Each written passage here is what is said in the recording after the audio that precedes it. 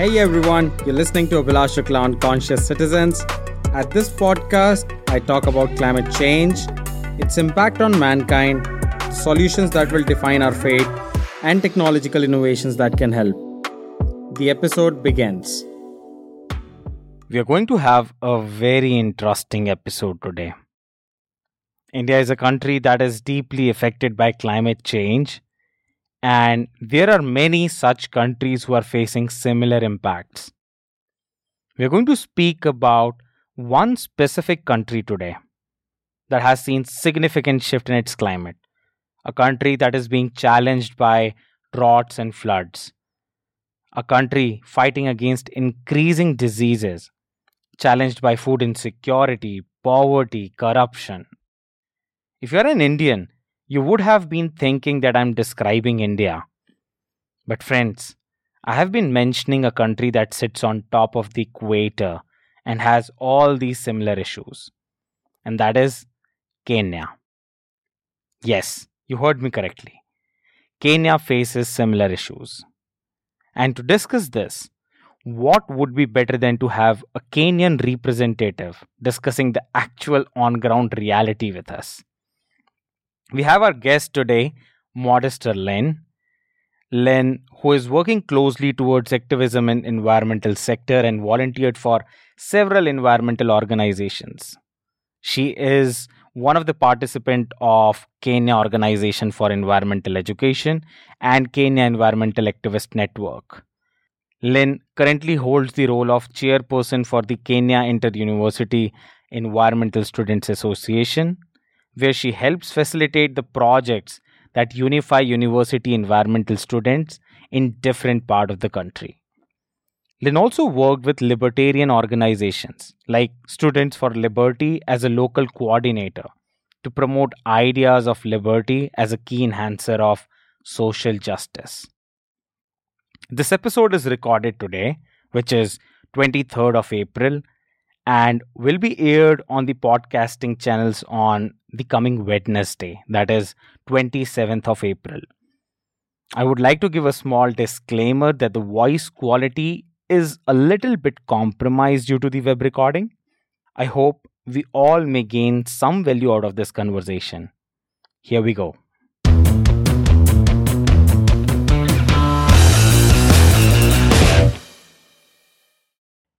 Lynn, I would request you to give a quick brief about yourself, what you do, why climate change, you kind of a youth representing young people of Kenya. We're in the world right now chasing a lot of other dreams. What exactly happened that probably made you to start thinking about climate change and how you are structured as a climate person? Len. Um, Thank you so much, Avi. Thank you again for this platform, and I'm happy to be here and to be able to just give a side of the story from a Kenyan perspective. Um, my journey with climate change didn't start all glamorous, actually. So, I didn't realize just how much I could engage into the climate space. Actually, I was not as aware about climate change issues until I joined campus. So around the age of 18, 19, that's when I was exposed to the environment on a critical level. So it was mostly based on education. So I was studying environmental resource management, and I was clueless. So one thing that happened was I was able to join one of the environmental clubs in our institution, and that was when I met like a community of people who are more engaged in the climate space and environment space. And I was able to actually meet people who are like-minded, who are critically thinking about what's going on in the environment. And it kind of rubbed off on me. So I became a bit more curious, and there's things in school, and then there was like it was like practicals back in the clubs when we discuss about some of the things we learned in what in our classrooms, and just that kind of conversation and that kind of back and forth just opened my mind to all this inequities that are happening in the climate space, and also be able to kind of be able to relate what I was seeing around me to how the climate and change was connected to it. So that was where I began. And over time, I was able to now be more engaged in now the physical aspect of it, So now the tree plantings we were able to do around our areas, because my institution is in a very dry area. It's part of the arid, semi-arid land. And, just being able to now take part in making a difference. And from there, it's just been onwards for me. Yeah. All right. And I think, Lynn, you need to be fortunate enough to be connected to something like that. I don't think everybody gets an opportunity and gets a stream to probably explore the kind of things that you are exploring today. And everybody has their own aspects of exploration, but people at your age are very much required to help this world move in the direction wherein we start looking into solutions. We start looking into helping innovate certain kind of technologies that can probably help us mitigate this impending threat of climate change. I think Kenya and India has a lot of similar things when it comes to climate change. We are struggling from dramatic, floods in India as well. I know that Kenya is also struggling with a lot of rainfalls in recent years. Also, drought is another extreme which you guys are facing, and I think it is because how you guys are Yeah. geographically situated. Tell me about it. Mm. A lot of people are unable to understand. One time we speak about a lot of drought going on in a country, and at the other side of the story, people speak about a lot of floods happening in the country. How these two different extremes actually go hand in hand when it comes to Kenya. Um, so for my country, we kind of like have two different, um, types of land. So there's a really fertile side of it and there's a really arid side of Kenya. So you find a situation whereby when we have the seasonal rains, some areas don't receive as much rainfall as others. So the really quote unquote fertile areas of Kenya tend to receive a lot more rainfall compared to now the northern side and northeastern side of Kenya, but geographically, which are always termed as the arid and semi-arid areas. So the kind of rainfall they receive is always going to be lesser than the kind of rainfall regions such as the Rift Valley are going to receive. So you'll find in cases where we have rainy seasons, which we are currently supposed to have, although as I mentioned before in our earlier conversation, that we are having short rains instead of the long rains that this season is supposed to have. So in areas such as the Rift Valley, the area is very fertile. The kind of soil is volcanic. They have a lot of trees. The environment is very conducive to actually attract rain. But then at the same time, with kind of the environmental degradation that has been happening, where people clear lands to be able to create more agricultural sites, you find whereby people are trying to also have charcoal for their own energy consumption. Such areas will have floods simply because there's no vegetation to actually absorb the kind of water that they're receiving. Since their area receives a lot of rainfall, there's not enough water that's going down to the soil. So now you find situations where there's a lot of mudslides since there's not enough vegetation to actually hold the soil. You also find now the floods, whereby now waters are breaking banks because people actually grab such lands. They were not supposed to be areas for people to live in or people to work on. The other side of it, the arid and semi-arid lands tend to have less rainfall, and in most cases, such areas are filled with pastoralists as a way of, adapting to the kind of environment they have. So often they receive less rainfall during any kind of season. So you find they have less vegetation around, they have less water just around them. So they tend to experience a lot of drought simply because they don't receive a lot of rainfall based on their geographical location. At the same time, they also don't have enough vegetation to actually attract enough rainfall based on now the scientific aspect of it, the whole process of photosynthesis. Sorry. So now you find that in such areas, most of these people have to wait on now the short rains to be able to even have their cattle to be able to drink water, or the little vegetation they have has to be based on irrigation. But at the same time, they also receive a bit of floods simply because the rivers that they actually have receive water from the highlands and they break banks when the water is a little excess on the upper side as they flow down. So you see, this is an ironical situation, yes. True. But when you pray for rain, you never really know how much rain you're going to have. So it's both a blessing and a curse, because when it's a dry season, we don't have enough food, we don't have, our cattle are dying, we have the drought period. When the rains come at the same time, they're breaking banks and they're coming over to our land and it's flooded and there's mudslides, people are being buried alive. So I think that is just how much climate change is affecting us. There's really no blessing and curse within our own environment. Yeah. And I think you guys, your economy is primarily dependent on agriculture, and the agriculture is also more of a Yeah. rain-fed based agriculture in your country. You said it right. At one extreme, it is drought. One extreme, it is too much of rainfall, and both are very much dangerous for your agriculture, which is a primary driving factor for your economy.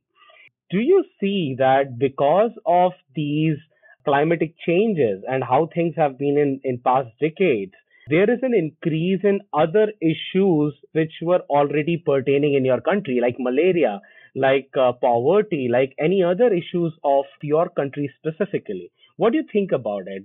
Are those problems which you have been facing since many years, are those getting increased because of these climatic changes? Is there anything of that sort? Yes. I can give you now from a personal point of view, especially. My rural area is in a place called Kisumu, which is a very highly affected area with malaria issues. So you find a lot of people tend to experience um, diseases, including waterborne diseases. But then you find at the same time, as I mentioned, the extremities of our weather conditions. So during floods, we have high cases of malaria, and at the same time, you find that there's also the high cases of people lacking basic commodities like food. So the food insecurity aspect of it. So you find that in my region specifically, when it rains, it's a plain, so it's a plain land. So you find that the water floods so easily, and we kind of plant rice in our area, so that needs a lot of water. Just a way of adapting to the kind of geographical position we're in. But then this kind of harbors malaria a lot of the times because, well, they like still water, of course. So now when it rains, that is a high chance of malaria. At the same time, we also have now when the floods come in, our rice gets drowned. So we lack our source of income and food as well. So you find that climate change has been the most common effect that people still don't realize just how much it actually affects our day-to-day lives. So when these floods come in, we lose our source of income, we lose our source of food, so we are more prone to food insecurity. At the same time, when these floods come, the water is often still because, well, it's not draining. So we're harboring malaria just within us, around us, and we are very prone to such. During the drought season, again, we still have food insecurity around us. So it's, social issues and both economic issues that combine just kind of make our lives miserable, I could say. But then I think the one thing that people have not yet been able to look at is how much connection this has to the climate change effects we're experiencing. People see it as just, we're very religious in our country. So most people just like, the gods have not favored us, with rain this time, or, we've been punished. But then if you look at it from a scientific point of view, this is just like the effects of climate change right now. And it's kind of making our situation even worse than it was previously. So I think that's the first thing I would say is common between India and Kenya. That people here in India as well, the way we worship, we really forget about all of these issues coming up to us. And it's just that if Yeah, anybody has to do something, it's God who will do something about it. So that's true, true. and you're very true about it. Even let's say if a country is in a danger zone wherein flood is a very common issue which happens, the increase of its effect or probably its frequency over the period of time because of climate change threatens the whole economy, because that disruption is very costly disruption. and probably a very small percentage of economy will be able to recover fast, or maybe in generations. But most of the common public in countries like yours and ours, wherein approximately 70-80% people are below poverty line, it becomes so sad for them that they do not have an opportunity to even recover. I can relate to that when it comes to climate change in our country, that if temperature rises to 48 degrees, 49 degrees here in our country, there are human losses. And these human losses Yeah. are mainly with those people who are in the section of poverty, because they do not have resources to help themselves. Like we guys are very much blessed that we can somehow manage air conditioning, a better life. But people who are struggling on roads, on footpath, they are cursed with the actions of what people like us are doing to this world. I mean, I just to comment on that. In most often cases in our country, I think the thing that helps us the most is we we're kind of rising up, because where we were before, in regards to climate education and climate awareness versus where we are now, we've taken a leap forward. I'm not saying we are where we're supposed to be, given, of course, some people are still skeptical about it, the science of it. But then I think the more we talk about it, the more activists are on the ground, the more people are curious about what you guys doing, why you guys carrying placards, or why you guys coming to our community to plant trees, or why you guys coming to our community to like change up what we guys were planting to like a bit more sustainable sources of food, for instance. And I think that curiosity is what's helped us. Kenya is a very curious country. A lot of people are curious about what's going on. And I think that's what is helping us kind of reduce just how much effect we are having of climate change. Simply because now people are a bit willing to now listen and say, okay, you've said that we're not supposed to be planting, we're not supposed to be having our around water bodies because, these are riparian lands. Where else do you want us to do? Or what else can we do? What else can we plant around here? Say something like bamboos, mangroves around the coast regions that can be able to help. And I think that's what's helping us just reduce. And I could also say some bit about the government also coming in. And the one thing that we're still yet to see as much as our disaster risk management. It's still not top notch.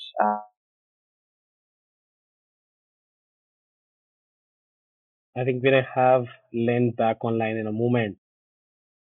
I think one of the major things that all of us should realize is that anything that we are doing in one country, it's a global issue, and the impact is also being felt at other countries as well.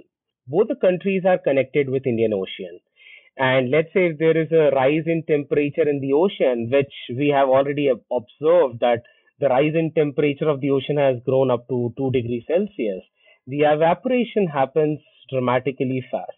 And because the temperature at the land is also higher, let's say in Kenya, let's say the temperature on the land is higher, then the cloud formation and the capacity of clouds to retain rainwater increases.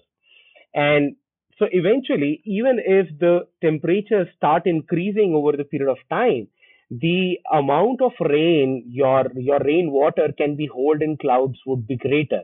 And eventually, when it will burst, that will dramatically create a flood situation in any country.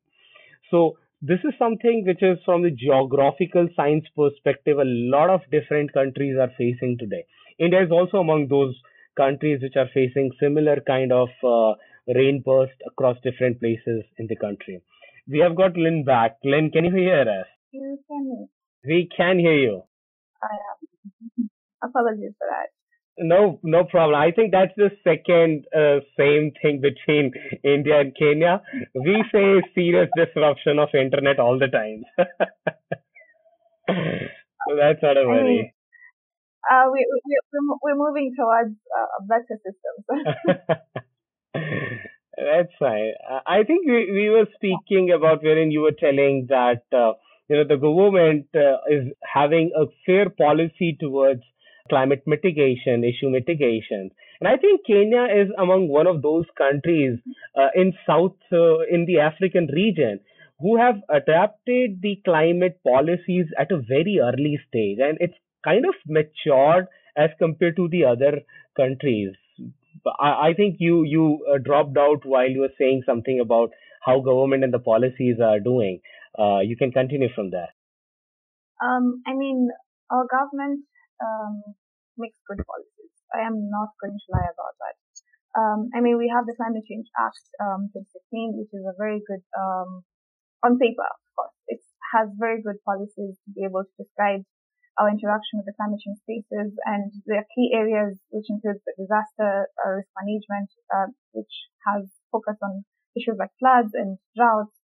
We have now the other priority areas, including energy, including forestry and food insecurity, etc. I mean, it means they're thinking about it, which is a good thing. But then, from a climate change and environmental perspective, as a person who's just been in the field for so long, our implementation is still wanting. And it's this focus comes even from the fact that we have the plastic ban that we actually developed, and it was really a good hype at the beginning, and it's been able to kind of reduce a lot of plastic usage. But then at the same time, now we still have the issues of people still kind of shipping some of these plastics illegally into the country, because we still don't have a mechanism to actually ensure people are able to transition from the plastic. We now have a cloth-based bags that we now use. But now you see, people still need plastic simply because, one, the education process is not as efficient. So we call them mama mbogas, our local grocery store owners. Still, some of them still use the plastic simply because they don't have any other alternative that can be able to actually hold some of the fruits without leaking. So if we can be able to have such technologies invented just as much as we are phasing out some of this pollution-related, items, then we can be able to have a much greater impact.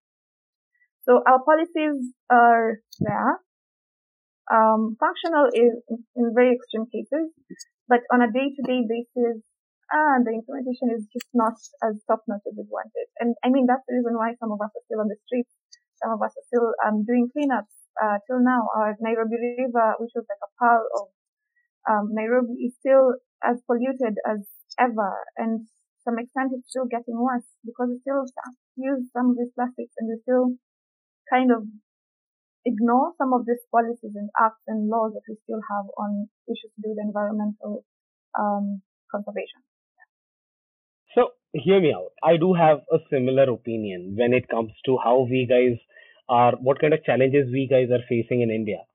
I I have been speaking about this specific issue since quite some time, and the problem that I see is that whenever you want your government to enact on something, as a common public, we really need to be demanding about it. The problem I see is one of the primary Mm-hmm. problem, and I always speak about it at different forums as well, is that we as common citizens are not taking things seriously. Think like that. You have a problem of, let's say, job insecurity in your country, right? So when you have a problem of job insecurity, there is no good companies, there is economical disbalance. You probably, do a short out like a citizen. You will probably do rallies, you'll probably do strikes, you'll probably do a lot of different things to make the government aware that, this job issue is a big issue and you have to solve it. And these political parties, what they used to do is they used to create these issues as their political agendas. They win elections on the basis Mm-hmm. of these specific agendas which common public are asking them to address. Now, what I see, the problem is Mm-hmm. we as common citizens have not yet put across the issue of climate threat with that seriousness. And that's where governments are also not focusing primarily on this issue, which in long term is going to be drastic. The problems that probably we are facing as humans from threats like COVID-19 or even wars, it will become very evident and very frequent because of climate change. And there is a major issue of literacy. And if common people are able to speak about it, and if they are aware, and if they put this issue as a critical issue in front of governments, they will start addressing it. So I'm not saying that governments should sit idle because we have not been shouting. They are the policy makers and they have to start working towards it. But I think as common citizens, uh, I feel that responsibility starts from us as well. What do you think about it? Okay, I do share your sentiments, and I think sometimes one thing I really like to do is sit down with like people who are a bit less engaged in the climate space just to hear a different perspective. And there was something one of the sessions kind of someone brought it up, and they were like, "How do I fight for climate change when I don't even have food on my table?" And I'm dying of hunger. Of course, the first thing I'm going to do is ask for these people to be able to create an opportunity for me to be able to earn my food. I mean, climate change for me doesn't really affect me directly and blah, blah, blah. So for them, I think what we need to do as environmentalists, as climate change activists, is to be able to now create this, just allow people to see just how climate change and the basic issues relate. Because if we separate them, then we're never going to be able to now stand as one front uh, as citizens to be able to now force our government, our leaders to be able to act. So now, one thing I think even in climate education space is to be able to kind of relate. You don't have food on your table because some areas don't have enough rain. Why don't they have enough rain? Because you're cutting trees on such areas. That's why there's drought on that areas. You guys are building on riparian land, so there's not enough water that actually can supply for your farms. So it's kind of trying to create a pathway for them to be able to see this connects to this and this connects to this, and this ultimately is caused by climate change and comes back to what I am doing on a daily basis. So governments will be able to listen to citizens, but when citizens are able to also relate their day-to-day issues with climate change. So I think that's where the disparity comes in for why most common, you call them common Monanchi in this side, that's like local citizens, are able to see just how much climate change relates to their day-to-day choices, their day-to-day issues, and be able to now put that at the front of, if you're not going to remove people from riparian lands, then we're not going to be able to have food, and that affects my issue that I really feel strongly about, which is food insecurity. Or we're talking about the way you guys are developing new roads and everything, but then at the same time, that means you're cutting some investments because you're closing down some areas or you're demolishing some buildings, and at the same time, you're also giving specific people, I mean, corruption is still there, and you're giving specific people some specific things. And, we have jobs that can be able to be created if we're able to now solve climate change issues, because new technologies will be invented, and that means new jobs for us. So if we're able to kind of relate for people who are not as aware about climate change, we're able to have a mass awareness, and we're able to have a mass kind of pull so that people can be able to now go to their leaders like, climate change is a priority simply because it affects A, B, C, D. That's kind of what I really got from that conversation. We're able to have this discussion. So I do agree with you that local citizens haven't been able to front climate change as a big issue for them, simply because, as I learned, that they don't still see the relation between climate change and the basic issues, and they still think of it as an individual concern. So food insecurity is an individual issue, or job insecurity is an individual issue, or poverty is an individual issue.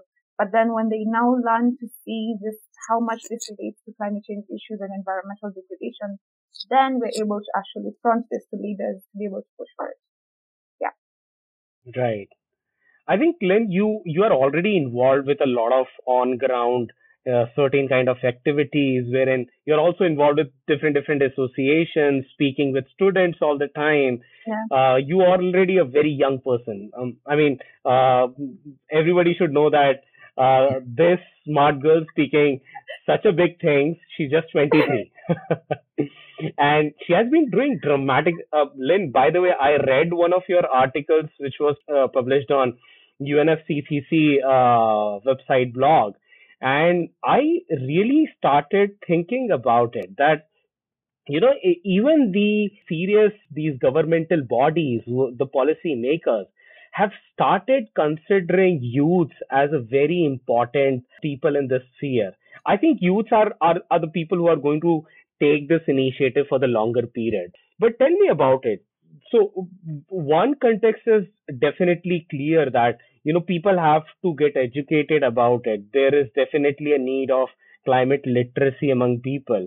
But when you go on ground, when you speak with other Kenyans, do you feel that people are welcoming the thought of, the disruption of climate change?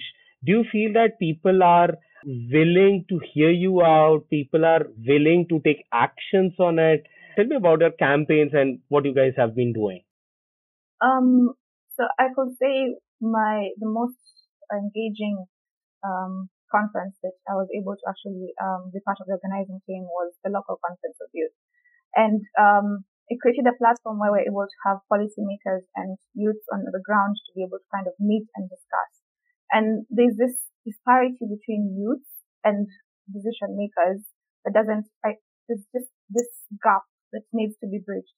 And I think policymakers are they're trying to be able to be open-minded about it, because I mean, climate change has been able to create traction with time, simply because youth are more aware. And I think our environmental consciousness as our generation is a bit higher than the generation of the past, who most of the time constitutes the local the decision makers.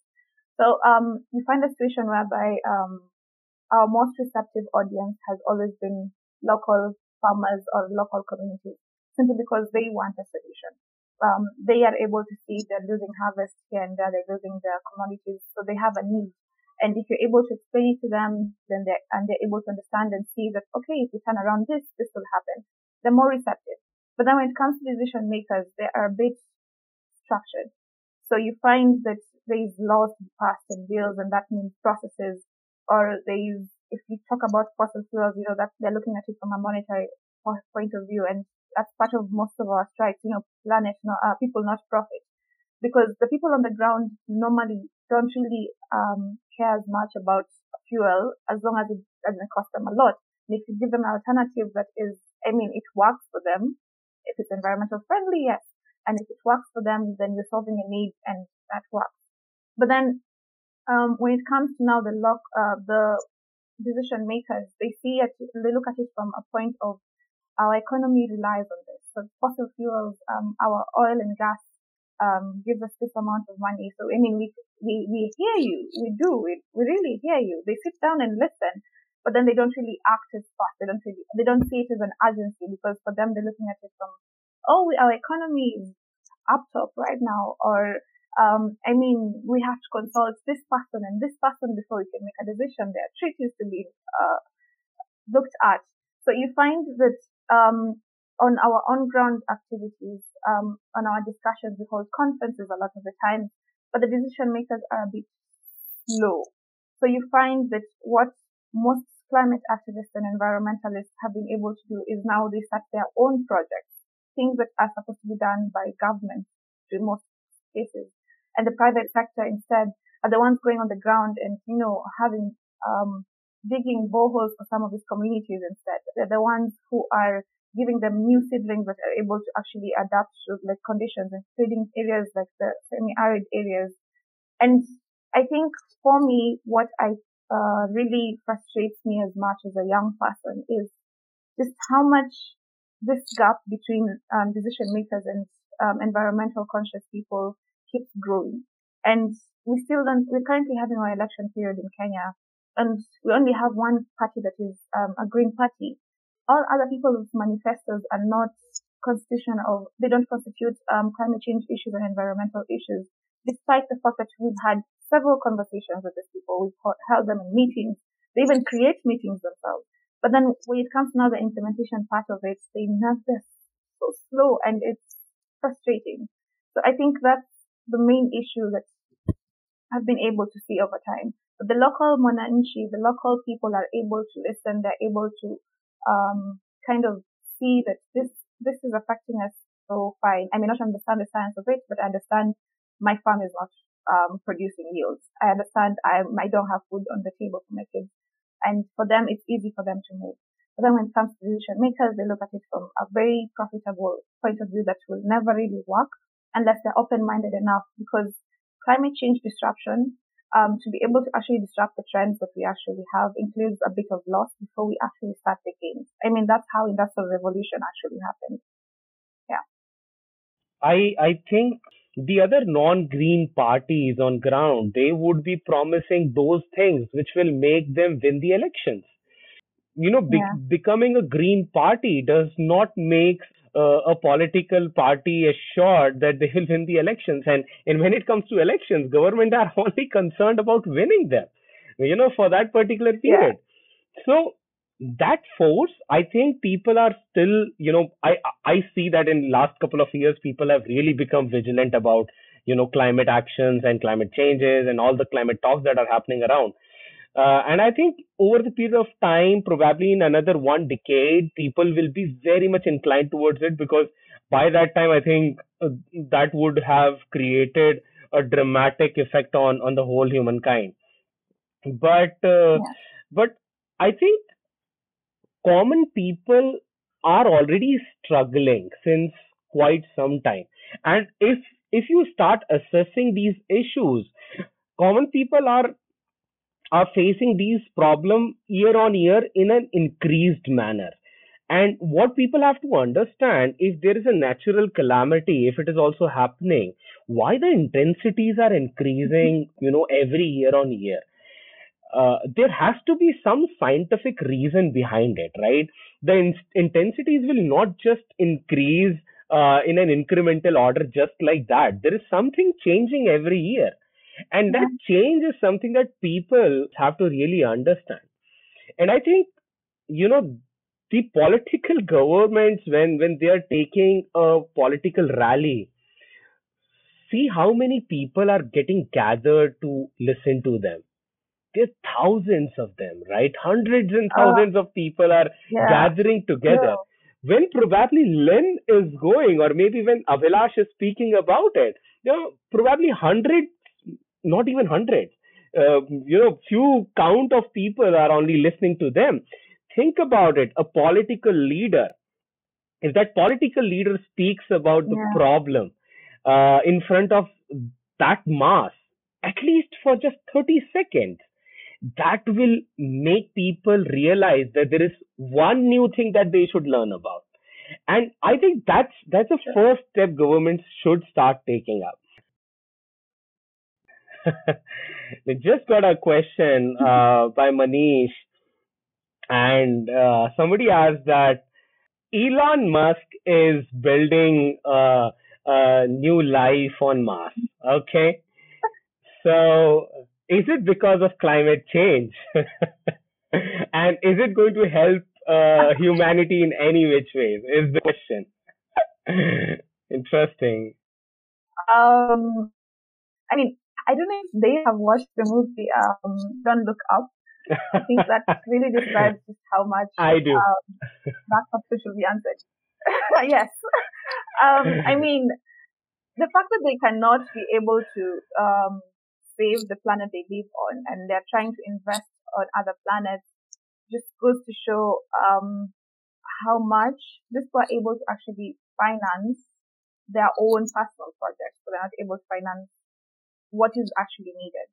So yes, I do believe it's because of the climate change issues. I mean, it's like the whole rocket is coming at us.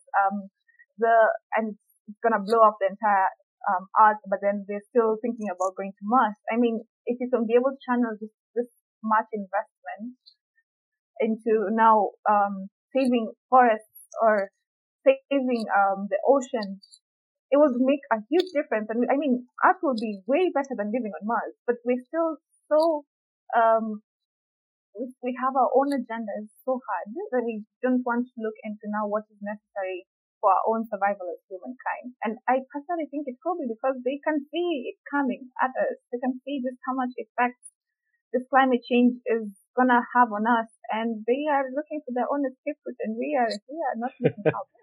Yeah. You are totally bang on. I think I think the amount of investment it would require to habitat a planet like Mars, it is going to be humongous. I guess if that money is put into decarbonization, or probably if that money is put into bringing in more innovative ways of generating fuel through greener resources, I think in fraction of the amount, we'll be able to undo a lot of issues that we have created for this planet. Yeah. And trust Oh, me, the world has money. It's not just Elon Musk, but the world yeah. in totality have a lot of money to solve this problem. And people are, What is the number of billionaires? Yeah. I think, people have to start thinking about it that this is a beautiful planet. And we can save this planet if we start acting on an immediate basis. Of course, a lot of critics speak about that saving this planet is no more possible. But think about generations. Even if you will relocate, I read somewhere in one of the magazine, and it said that there are going to be places which will not be habitable on Earth, like a lot of coastal places because of melting ice in the Arctic area. Those coastal places will extinct. There will be places which will be so hot that living there will not be possible. And there are going to be two different kinds of people there. One kind of person would be Yeah. probably migrating from that region to some other region, but trust me, ask me from the Indian mindset. A lot of people in India, they love their motherland. They won't migrate an inch, and they are going to suffer a lot. Probably you can accommodate a fraction of people through migrations, but a very large amount of people will be willing to suffer and get disrupted at that area. I think I cut you in between. You're saying something. Please go ahead. The issue of climate refugees has been really on the increase. And I think the way we mentioned the issue of floods in Kenya, and we're able to see actually, I think the one place I can really speak about the most is now my rural home. And we were able to see the Lake Victoria just break its banks. And a lot of people are like moved from where they used to live, and they constantly come back, and it was like a pattern. So the rains come, it floods, they move, and then they have this whole notion of the government should help us. And then they move to another land probably, but they'll always come back because that's their ancestral home. As you mentioned, the way Indians love their motherland. I mean, that happens with a lot of communities because that's like your ancestral home. And the fact that climate change is now making a lot of people lose their ancestral homes is now becoming a whole issue because no one really wants to be a refugee. I mean, you did have land. You were born somewhere. You have an ancestral um, home somewhere, but now you're losing it because there are natural calamities happening around you. But then if we were able to now look at it from a different perspective, whereby what are you doing around the region? Because everyone wants to say our ancestors lived here, that's why we have to live here. But what were our ancestors doing differently from what we're doing here to actually push this kind of calamities to its brink? Now, I think what we need to do in regards to now the issues of refugees, one, I think, is our disaster risk management. Our systems of disaster risk management are not really as efficient because we don't predict disasters in time and we're not able to warn people in time. But at the same time, we always wait until the disasters are happening for us to constantly do something about it. So if we're able to, both governments and citizens, to kind of look at it from a perspective of what were what was done before, and maybe we can be able to tap into, but at the same time modernize a little bit because I mean times have changed. To be able to just merge the old and the new in a way that we're able to still remain with the lands that we're able to have, and also governments to be able to predict early enough give early warning systems before such calamities are happening, for people to now be able to move to higher grounds and kind of also be able to look into investing in ways whereby they're able to now still have these people have their own land back. So instead, for instance, if you're losing this land, maybe someone somewhere had an extra land that farming on, maybe they're able to, if that land is able to kind of accommodate some of this really flood oriented crops and like rice, because rice needs a lot of water. You're able to now farm on such areas, and then they're able to live somewhere else until now. It's the whole issue is reversed. So I think for me, we're still going to have climate refugees, especially if we continue with the kind of trends we are having right now, and especially if we continue not investing in the solutions, just investing in running. Okay, a bit of adaptation and mitigation, like stop this from happening further. But at the same time, we're adapting to what's going on.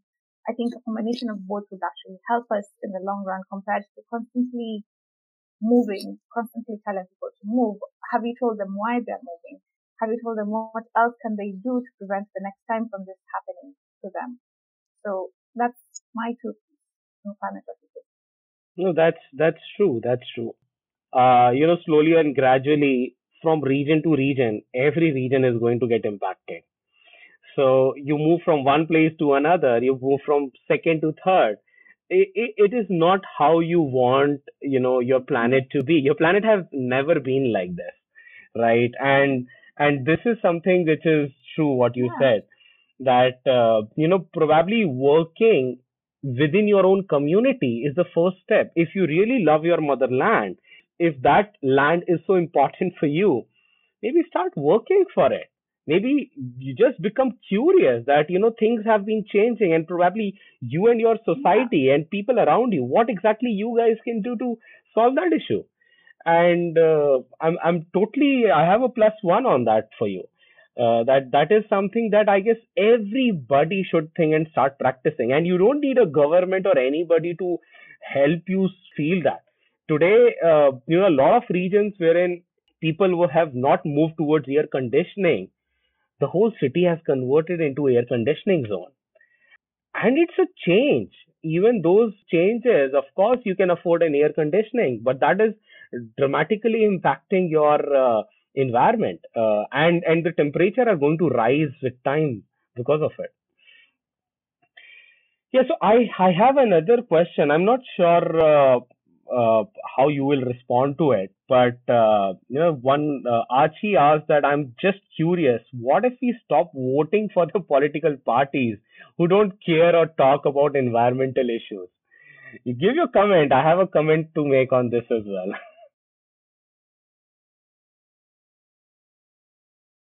Len, you there with us? I guess we lost Len in between.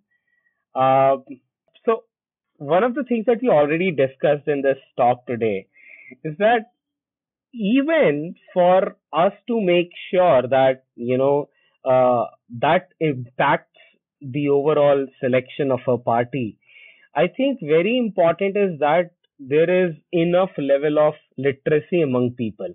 If people are literate and if people are together on a cause, then that is going to create some impact on the political party. So let's say if I don't want to, vote a government which is not a green government or which does not have an agenda to solve their environmental issues, and if I don't vote, and if the country is struggling with, let's say, other economic disbalances, probably job insecurity or maybe something like that, then that shift will not happen.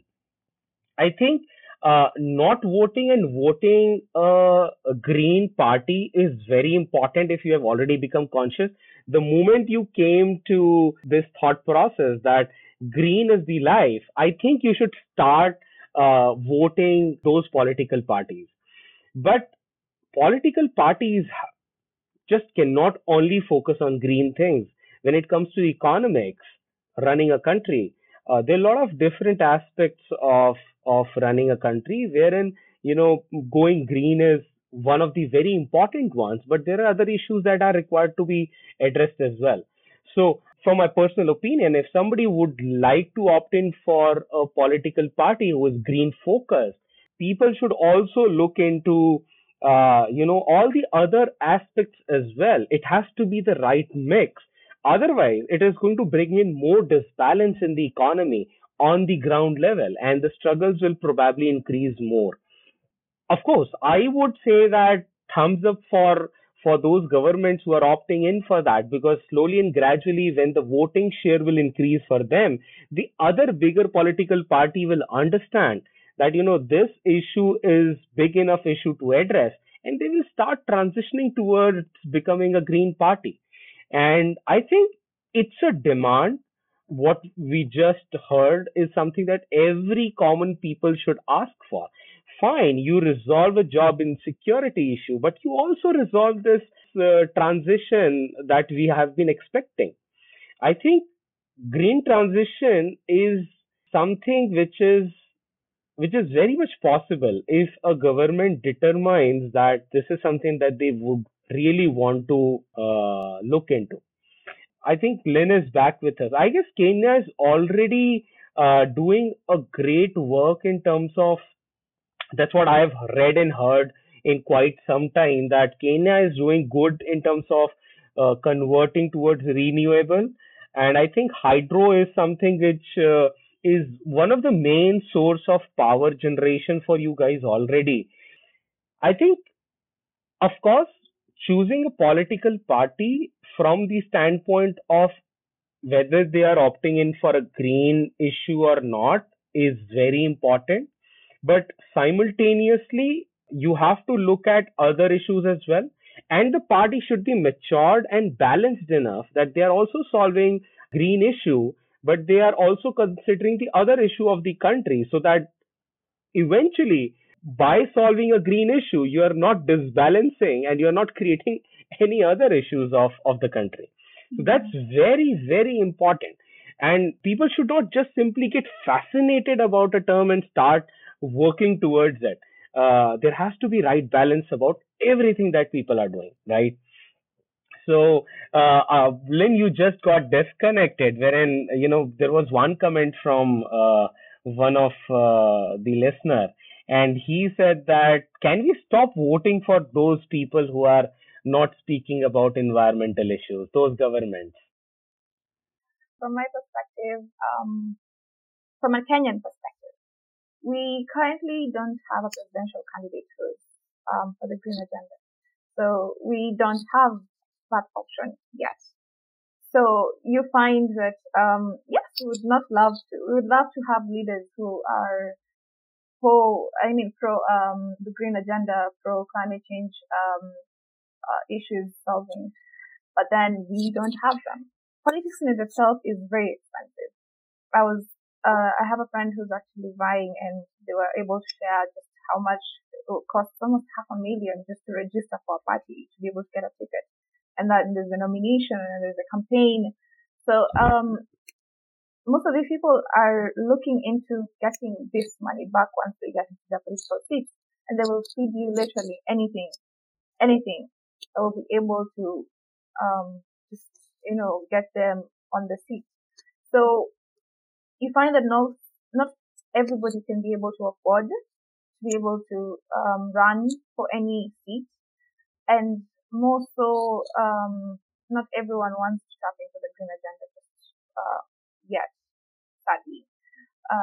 So now we would wish, if everyone was aware, then I don't think we'd even have that question. I don't think we'd even have to ask True. ourselves that, can we not, vote for them? Because when everyone is on the same page, of the same way we look at poverty, that is this person going to, or job insecurity, most people look at, like, are they going to create jobs for us? That's the person we're voting for. So if we're able to look at it from one standpoint, or is this person able to now, talk about environmental degradation? Are they able to talk about climate change issues? We're going to vote for them. Then we'll be able to I'll be able to completely answer your question. But until we are able to speak in one voice, I guess we are stuck with who we have, but we are moving forward. I think that's the kind of hope I can give you, because we now are a community of environmentalists who are making a difference. We are educating people. We are creating awareness. Our generation is more engaged in the climate space. So, I mean, right now we may have this generation that's in the kind of the vying for who are a bit less engaged in the climate space, but I'm pretty hopeful that the next generation that is vying for the next seat, actually in my country, are more environmentally conscious, climate conscious as well, and they're able to now look at it from the perspective of, I mean, yes, I'm going to tackle job insecurity, but I'm going to use a climate change adaptation method to be able to do this or an environmentally conscious way of looking into food insecurity. So we do have hope, but right now, I mean, if we don't vote, we don't get any leaders yet. And we do need at least people True. we're able to influence them once they're in leadership, because we're able to have a sit down once this person becomes president or any legal advisor, and we're able to sit down with them in meetings with like, yes, you are now the current MP or member of parliament for my region, and my region has extreme case of pollution. What are you planning to do for it? And we're able to just have this discussion and influence them to actually have now environmental issues as part of their go-to projects. So yeah. So, Lynn, you are leading already couple of different associations and groups. Tell me, do you get an access to these political leaders at even at the MP level or maybe your local representative level? Where you get the access to speak with them about those ongoing concerns, probably share some thoughts. Tell me about how accessible people are there in government or maybe people who are in power. How accessible? Not very accessible. They're always on the move. They always have meetings. But then when you kind of every political leader likes a large crowd. So when you're able to have a very large group of people meeting in one place and you're telling them I have almost 1,000 youths who want to talk to you, he'll listen or she will listen. But then when you're like on a very personal level, like I have an issue with what's going on in my county or my area or region, they'll always give you just excuses of I have a meeting, can we meet at this time? But I think with time they've been able to listen. They're more receptive to youth, especially because they realize that a lot of youth are more knowledgeable about what's going on, and I think the difference has been I have seen since I started as a climate activist versus now is very it's it's actually a good progress. So what it was before was completely, I used to never have access to such people. But right now we're able to have a sit down with them and they're able to listen simply because they've seen, if you're loud enough, they're able to see, okay, I can't just shut this person down. So I True. think also investing, one thing I learned is invest in yourself, invest in what you know. Then they're able to now listen to you because whatever you present to them is something that they can be able to relate to. They can be able to know, okay, you want this and this change. What do you present? What do you suggest we do? If you're able to now, based on like findings, based on statistics that you've been able to read, you've been able to find, or even like you're able to bring the people, the community that you're mentioning needs this, the room, they're able to now kind of come in and okay, listen, and then maybe some of them actually work on it. So it's been progressive. It's not there yet. They're not as accessible. Not gonna lie. But during campaign periods, they're very, very accessible, very extremely. But then once they have the seats, That's they what. That's what political parties are good at.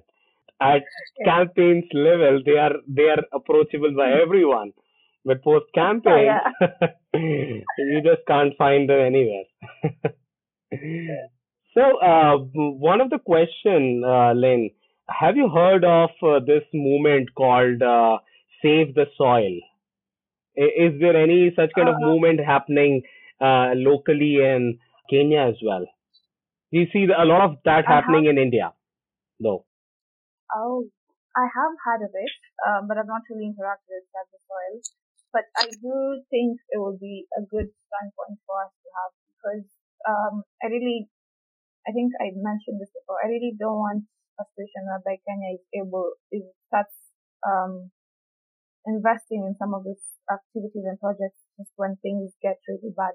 So I think for us, currently our issue with soil has just been mostly our lack of vegetation to actually be able to hold the soil, and it's been able to lose And I think I mentioned about mudslides, we're losing a lot of nutrients.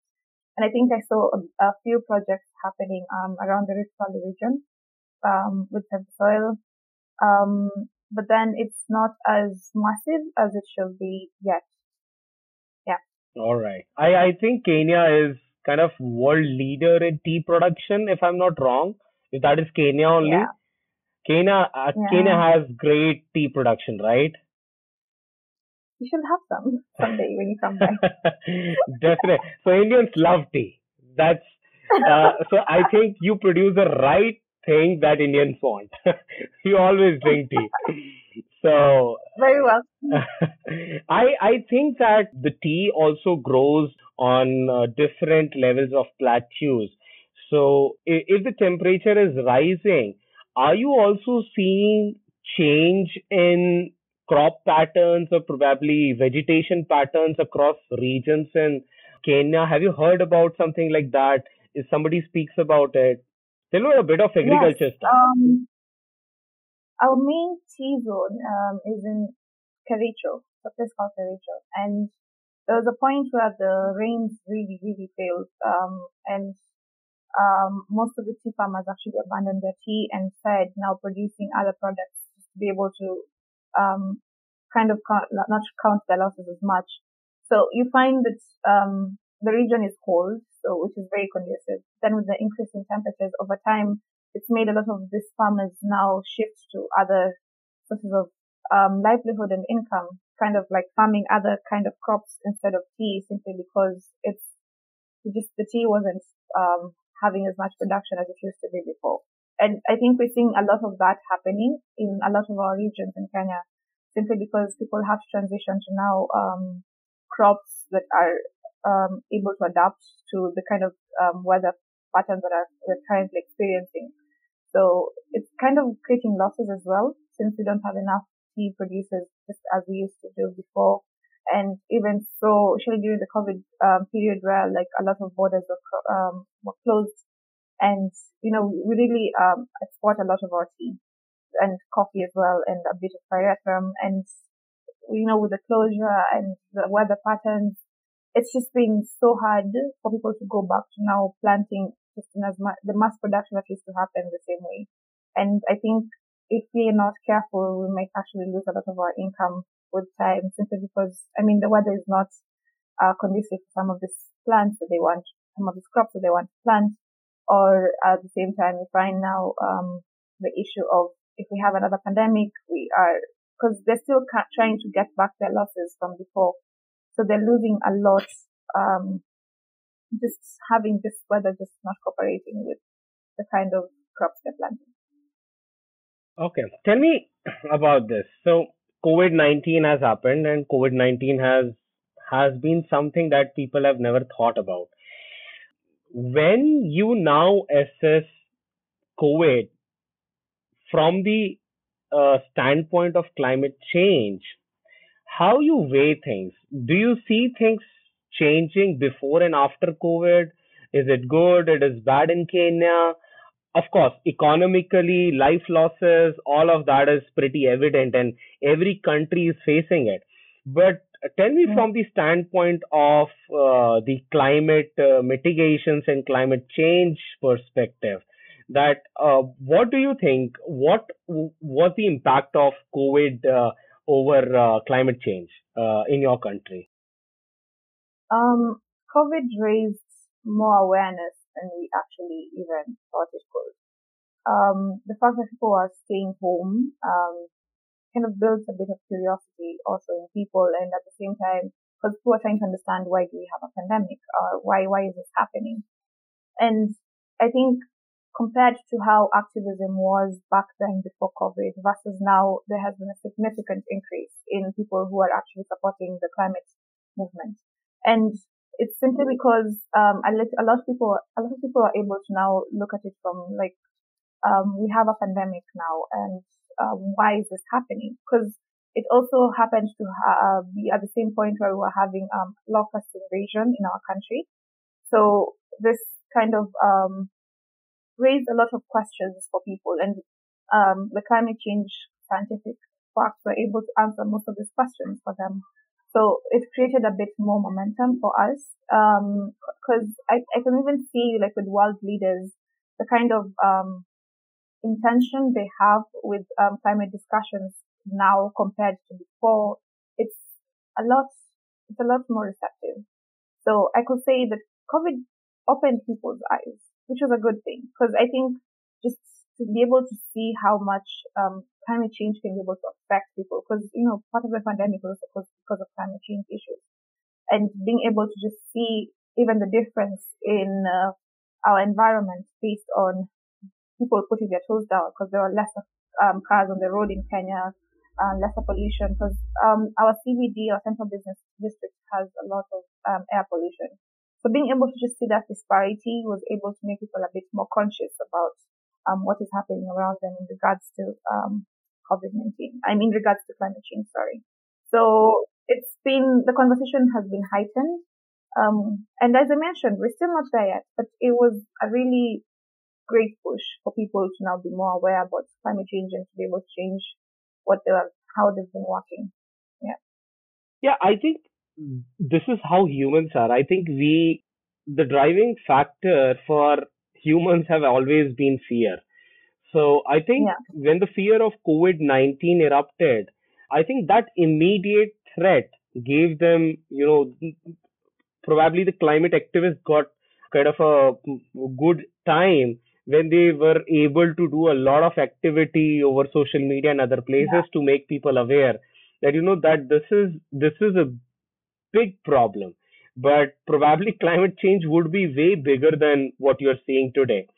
And Yeah. of course, I think people realize that, COVID-19 is immediate, it is immediately threatening our lives, and climate change is not. So probably the shift is more towards something which is immediate and something not what is going to happen maybe probably 5, 6, 7, 10 years later. But I think how we are moving towards a warmer planet, the kind of COVID-19 impact that we are looking at, the similar kind of impact will keep on happening because of climate change, and it will, of course, it is not going to be in a way of heat only. Your rise in temperature, people have to understand, the rise in temperature brings droughts, it brings in Yeah. flood, it brings in earthquakes as well, it brings in a lot of other natural calamities. Think about the wildfires in California and Australia, the bushfire. Yeah. Millions of hectares of land has been burned, and a lot of homes and a lot of smoke for so many days. It took a lot of lives because of that as well.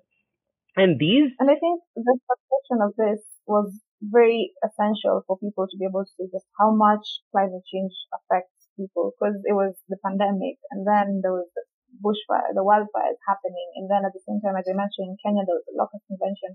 So it was like a lot of things happening at the same time, like I think shook people. As you mentioned, fear is a very good motivator for a lot of human beings. true. So I think just having all that happening was like, this is just like the first episode of what could happen. No, I think already right now while we are speaking, South Africa is already fighting with serious floods, right? And probably at one country we are not facing a issue, but at the same time some other country is facing some issue, and these Yeah. intensities of issues are increasing.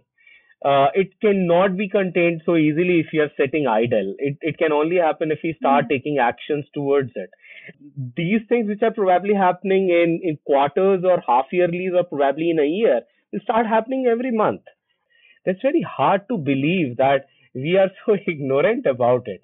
But I think we as people, we as governments, we as policymakers, we as leaders have to come together and we have to start thinking about it that this is a very serious problem and everybody has to come together and solve this.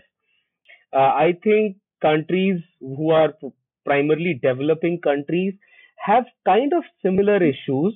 Of course, on Yeah. local levels, there are different issues as well. But on a larger perspective, the agendas when it comes to climate change, let's say, a lot of problems that we are facing are very much similar, right?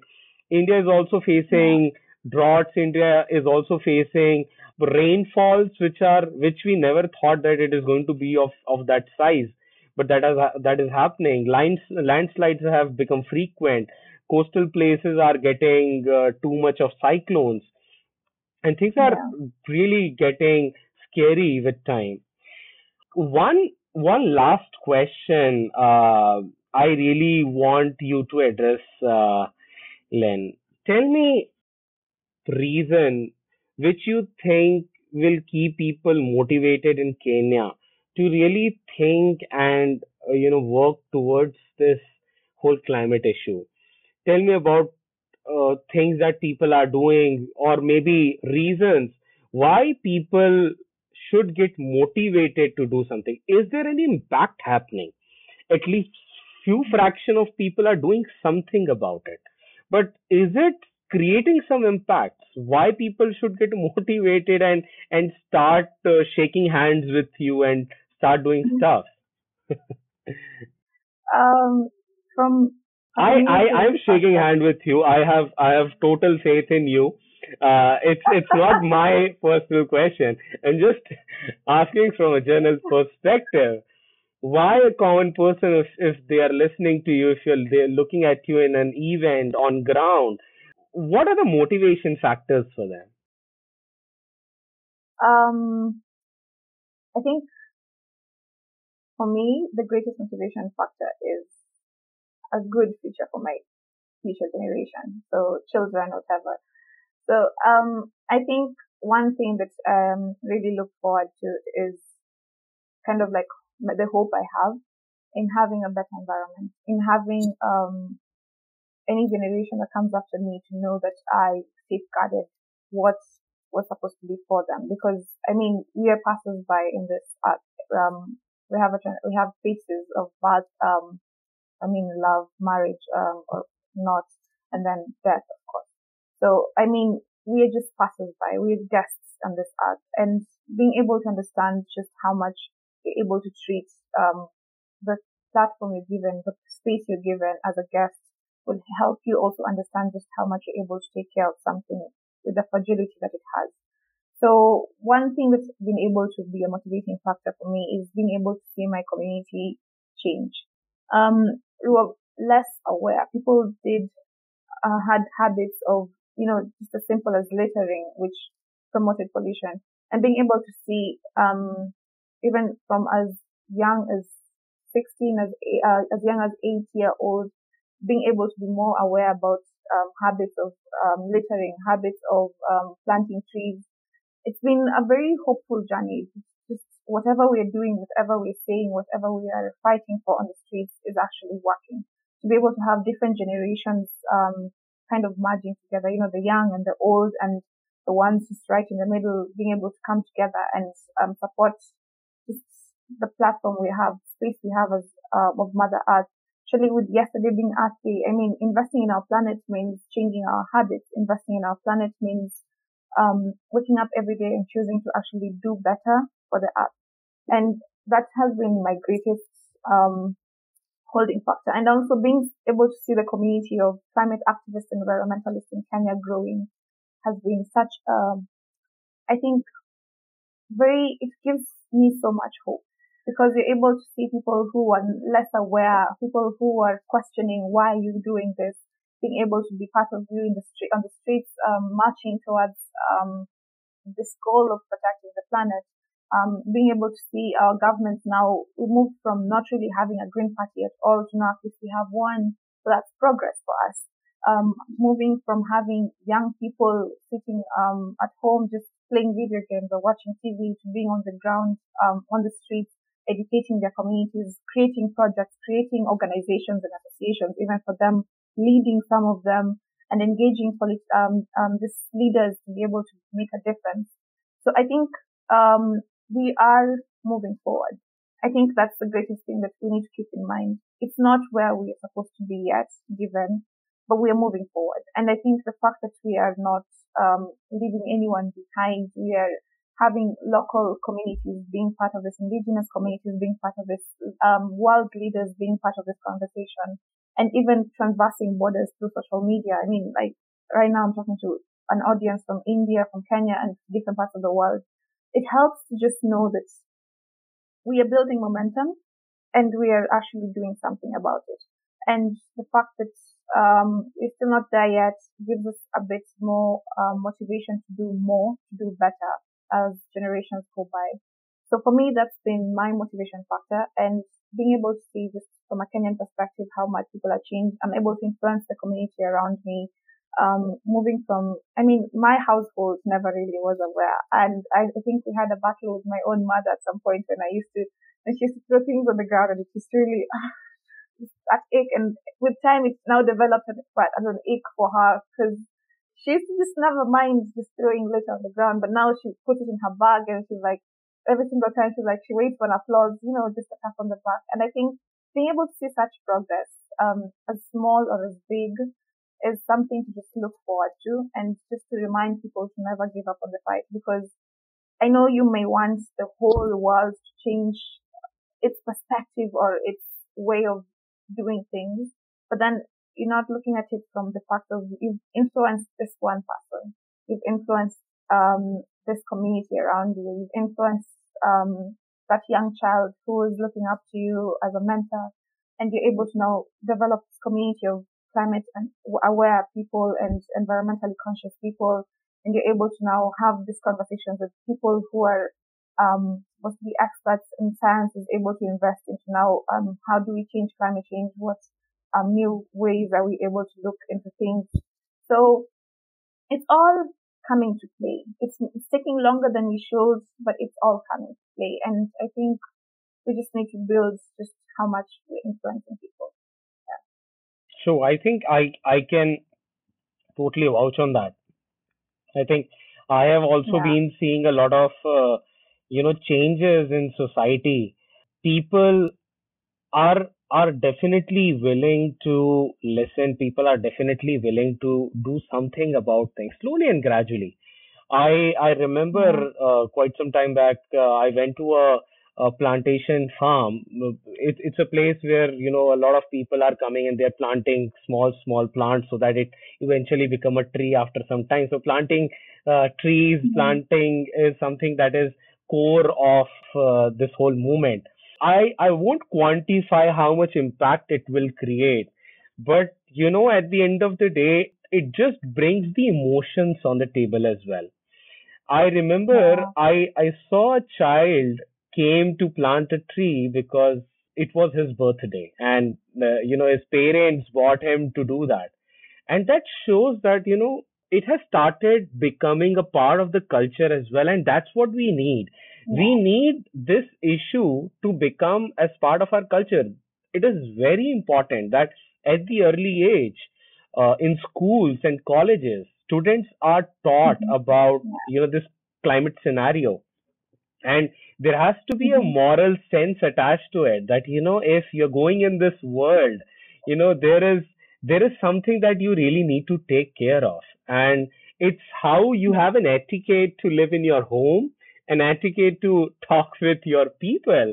There is an etiquette to behave Yeah. with this planet as well, and that's very, very, very important at all the aspects.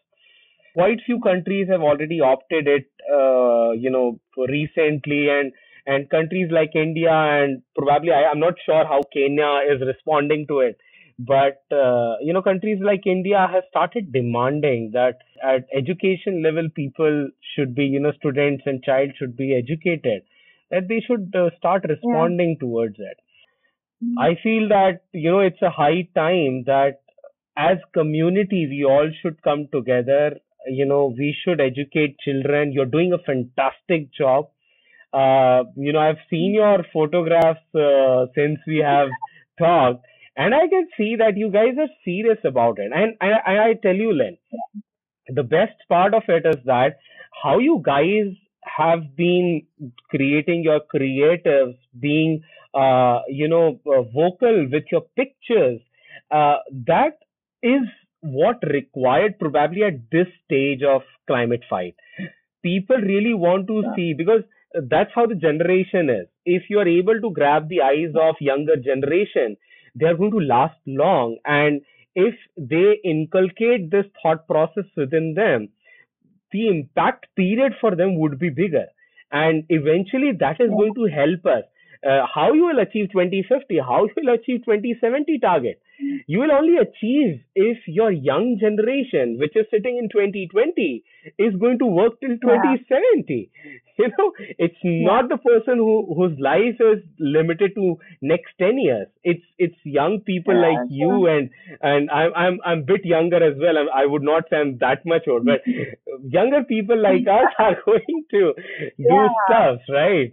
So it's And I mean, for a lot of people, we've been looking at it from the perspective of the older generation needs to, come back down and change things.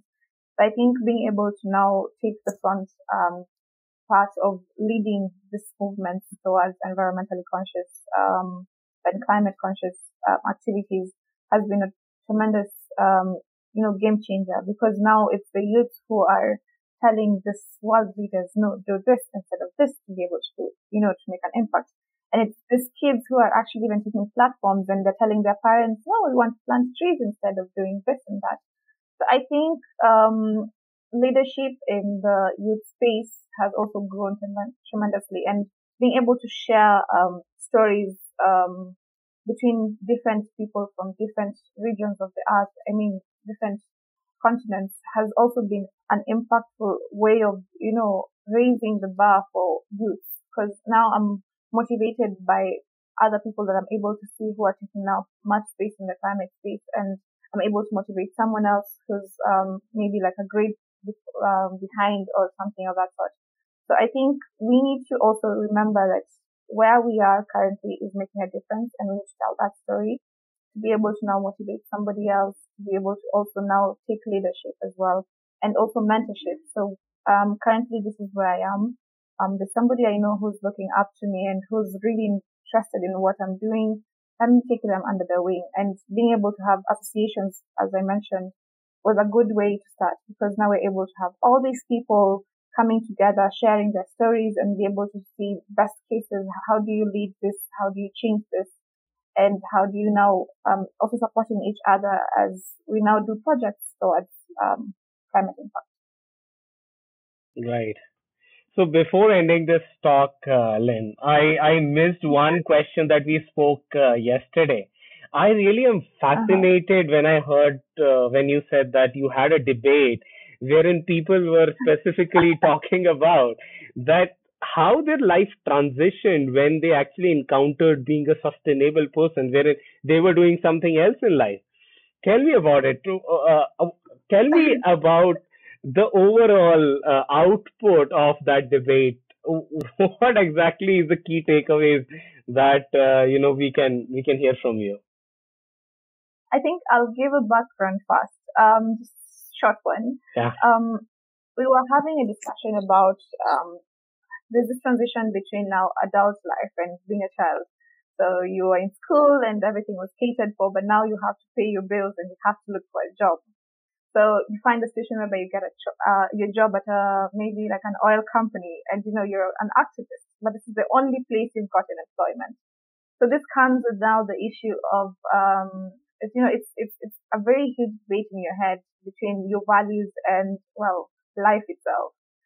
So Sure. I think the key takeaway that we got was you can be able to influence the people around you. So you get that job at an oil company and you're able to influence them into transitioning to other more environmentally friendly sources of energy, for instance. So I think there's this aspect of I mean, it's easier to actually change the system when you're part of the system. So it's when you're inside, maybe, this organization that deals with something like coal, and you're able to now talk to them because you're part of them now. You're able to now look at the economics of it. Okay, you guys are earning this profit and this is what you guys are doing currently. It's not, environmentally conscious, but then if you do this instead, as a way of still earning the same profit and still being able to now make an impact, a good impact on the earth, then we're able to transition. So I think that was the key takeaway, that life does not mean you abandon your fight, you abandon your values. So just because you can be able to now make even a greater difference while being in that system. So there's always a way for you to always make a difference. Wherever you are, whatever you're doing, don't always give up or just, be comfortable with where you are. Be the change that you want to see, even while you're being in the place that brings about a very huge debate in your head. Yeah. True, and I think people are not required to become climate activists to become climate Yeah. conscious, right? I think I am a So, tech guy. I spend much of my time in tech stuff. But this is something that I yeah. do whenever I get time, because this is something that I feel that probably this small contribution is something that I can probably give value to planet Earth, right? Yeah. Similarly, people can contribute to 5 minutes, a minute, or probably just 5 minutes a month. That Yeah. smaller step, if they start taking up, maybe, we will be able to cope up with this issue sooner. And fingers are Mhm. crossed. I definitely wish that, we all come together and we start working on this. Uh, so, any closing notes, Len? Anything that you would like to speak that probably we missed? Um, Not really. Like I think we've covered a lot of bases, but We the one thing I want to now, we I'd really actually like to. spent more than approximately 1 hour 45 minutes, huh? Oh, okay. Um, just to wrap up, I think I could say from a Kenyan perspective, just how much we are connected as the world, and our issues are also connected. And I think I'd always really like to just give people the challenge of being able to be part of now the global voices that are able to make a difference. So you're able to share whatever you're doing and be able to also support what other people are doing, volunteer anywhere you're able to give in whatever capacity you're able to. So some people, because as you mentioned, I mean, in your team, in my team, I have a communication person. I have the person who does the projects, the introvert who really does the tech support and but he's not really like as vocal. But at the same time, he's able to give support towards all activities we're able to do. So never look at anything you're doing as less. Just find the strength you have and use it towards supporting any climate goal that maybe you're interested in. So on Chili Companions, I think what we're doing is I'm really looking forward to us building this community into like a bigger space, a more um, impactful area. And I really hope that we're able to now kind of connect with other generations to be able to now push this goal forward, and we're able to just reduce our carbon emission, and we're able to just reduce this, just maybe a goal to net zero. It will be like a very good, and I know it looks unachievable, but it honestly is. Yeah. Yeah, so totally with you on that, Len. I think this is what the world needs. Even smaller drops can do amazing things in this world. And Yeah. climate change is an issue that everybody has to understand.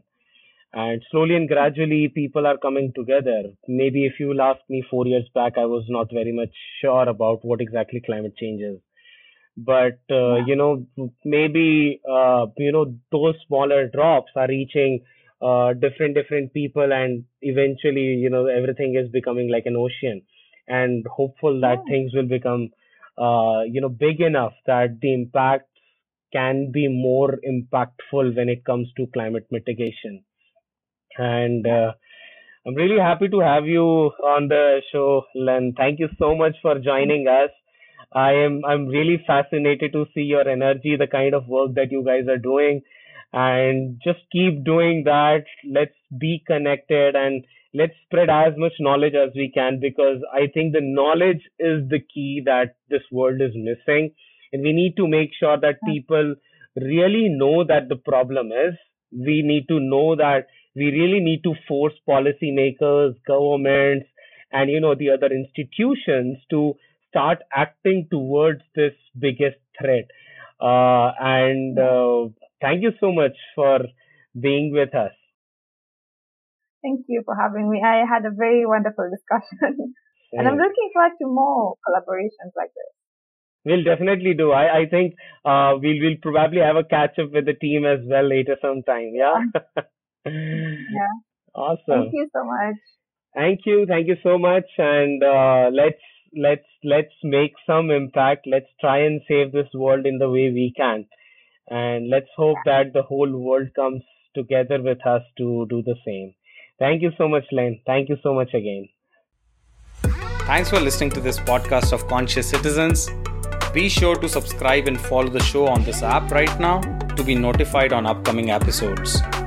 Also, don't forget to rate and review the show because that motivates and brings a smile. Thank you.